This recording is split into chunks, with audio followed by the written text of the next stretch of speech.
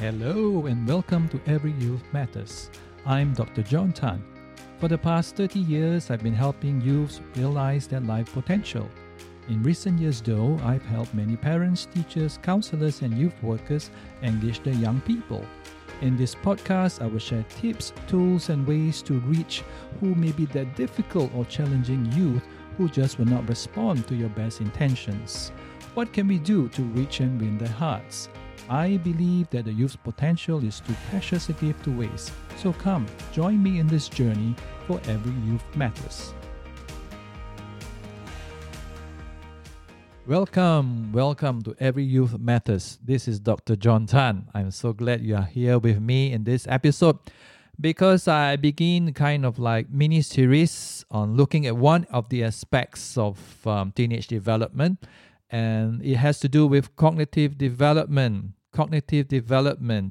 And for today, I will be explaining or discussing with you what happens during cognitive development of a teenager.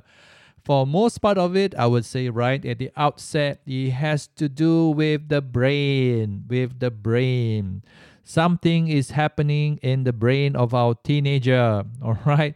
And the time of adolescence, the time of teenage, it's perhaps the second time or the second prominent time in a person's life where the brain begins to grow new cells. The first aspect is during childhood, and the second is during adolescence, because the brain cells grow at an accelerated time just at the early teenage years, puberty time, yeah? And what happens, this means, is that there will be a drive that the brain will automatically look for ways to be efficient, right? And this is the time where what is called pruning occurs, where there are many brain cells that make the kind of connections for thinking, but yet that means there will be some that may not be used, and so they are cut away. All right, so the wiring for efficiency means, and it gives that wonderful opportunity for learning. All right, learning.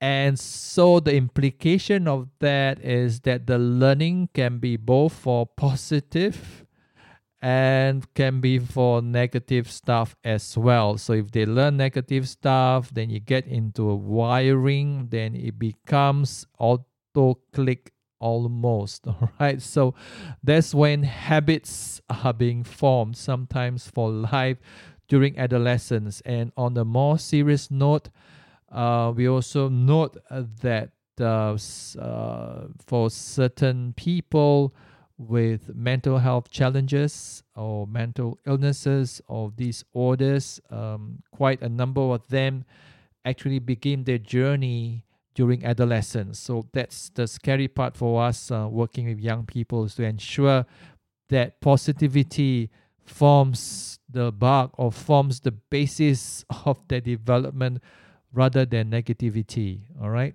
And one of the key aspect of brain development during teenage years is that the different sections of the brain develop at different times.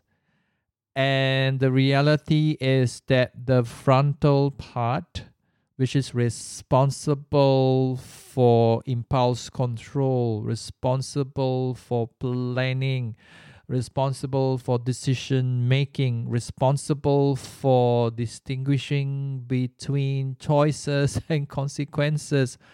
That frontal part will be among the last portion of the brain to be fully matured, to be fully functioning, right? It's already there, but that portion forms the latest.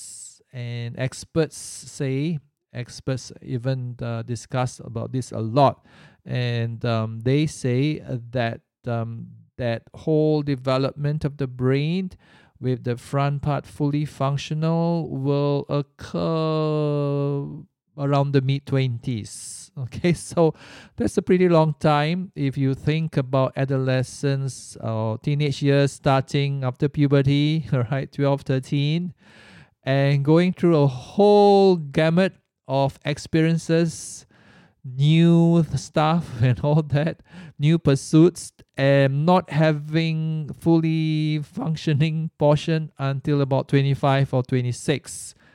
Now, this is even evidenced if you are driving a car, you have a driver's license, and you want to drive a car, and you need to sign up for insurance, and insurance will load premium for you.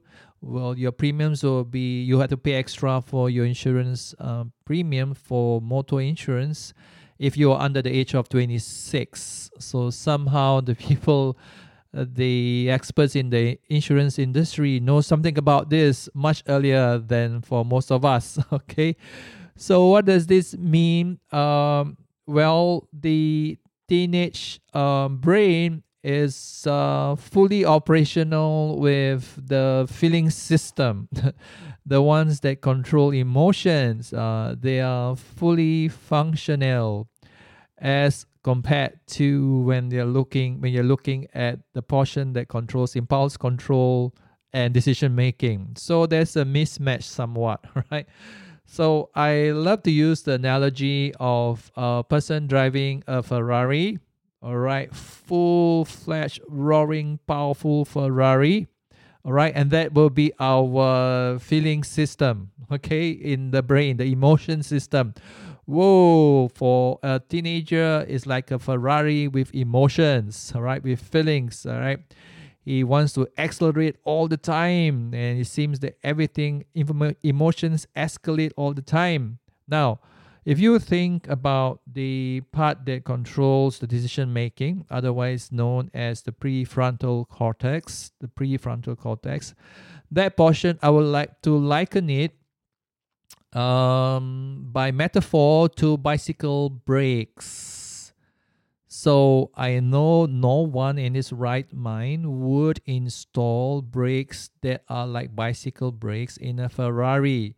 But that would be the analogy to describe a teenager with full-fledged, powerful, all roaring, all pistons go emotions, but controlled by bicycle brakes. Can you imagine that scenario? Yeah, that's like a teenager.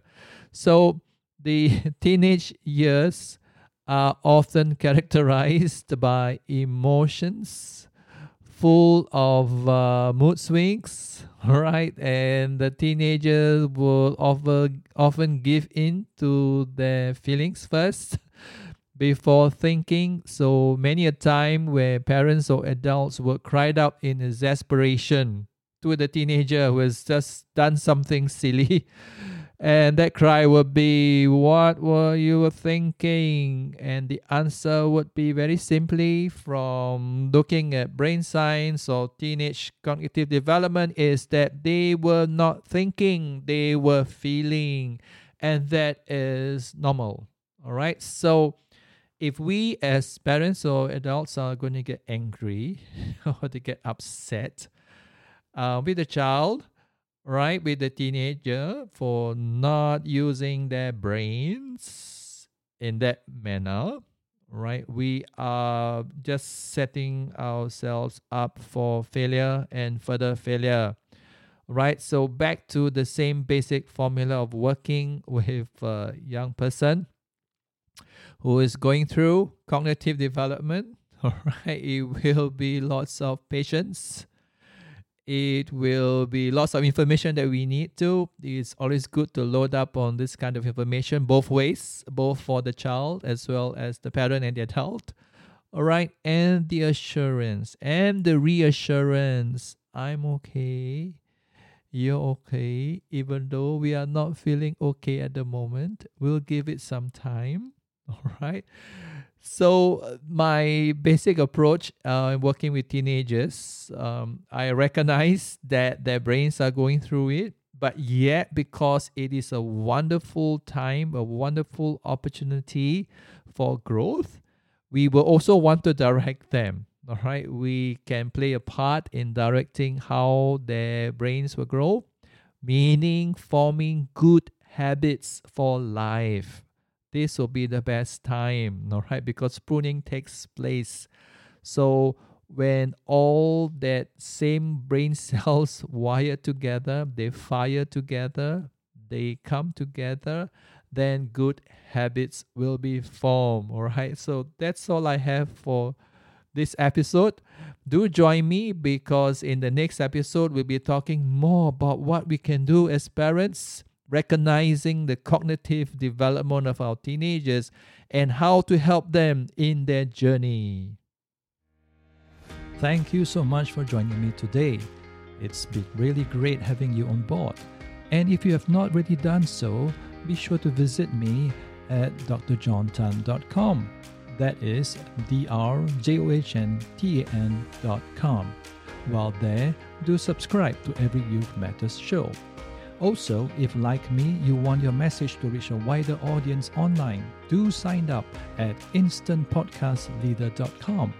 That is instantpodcastleader.com, instantpodcastleader.com.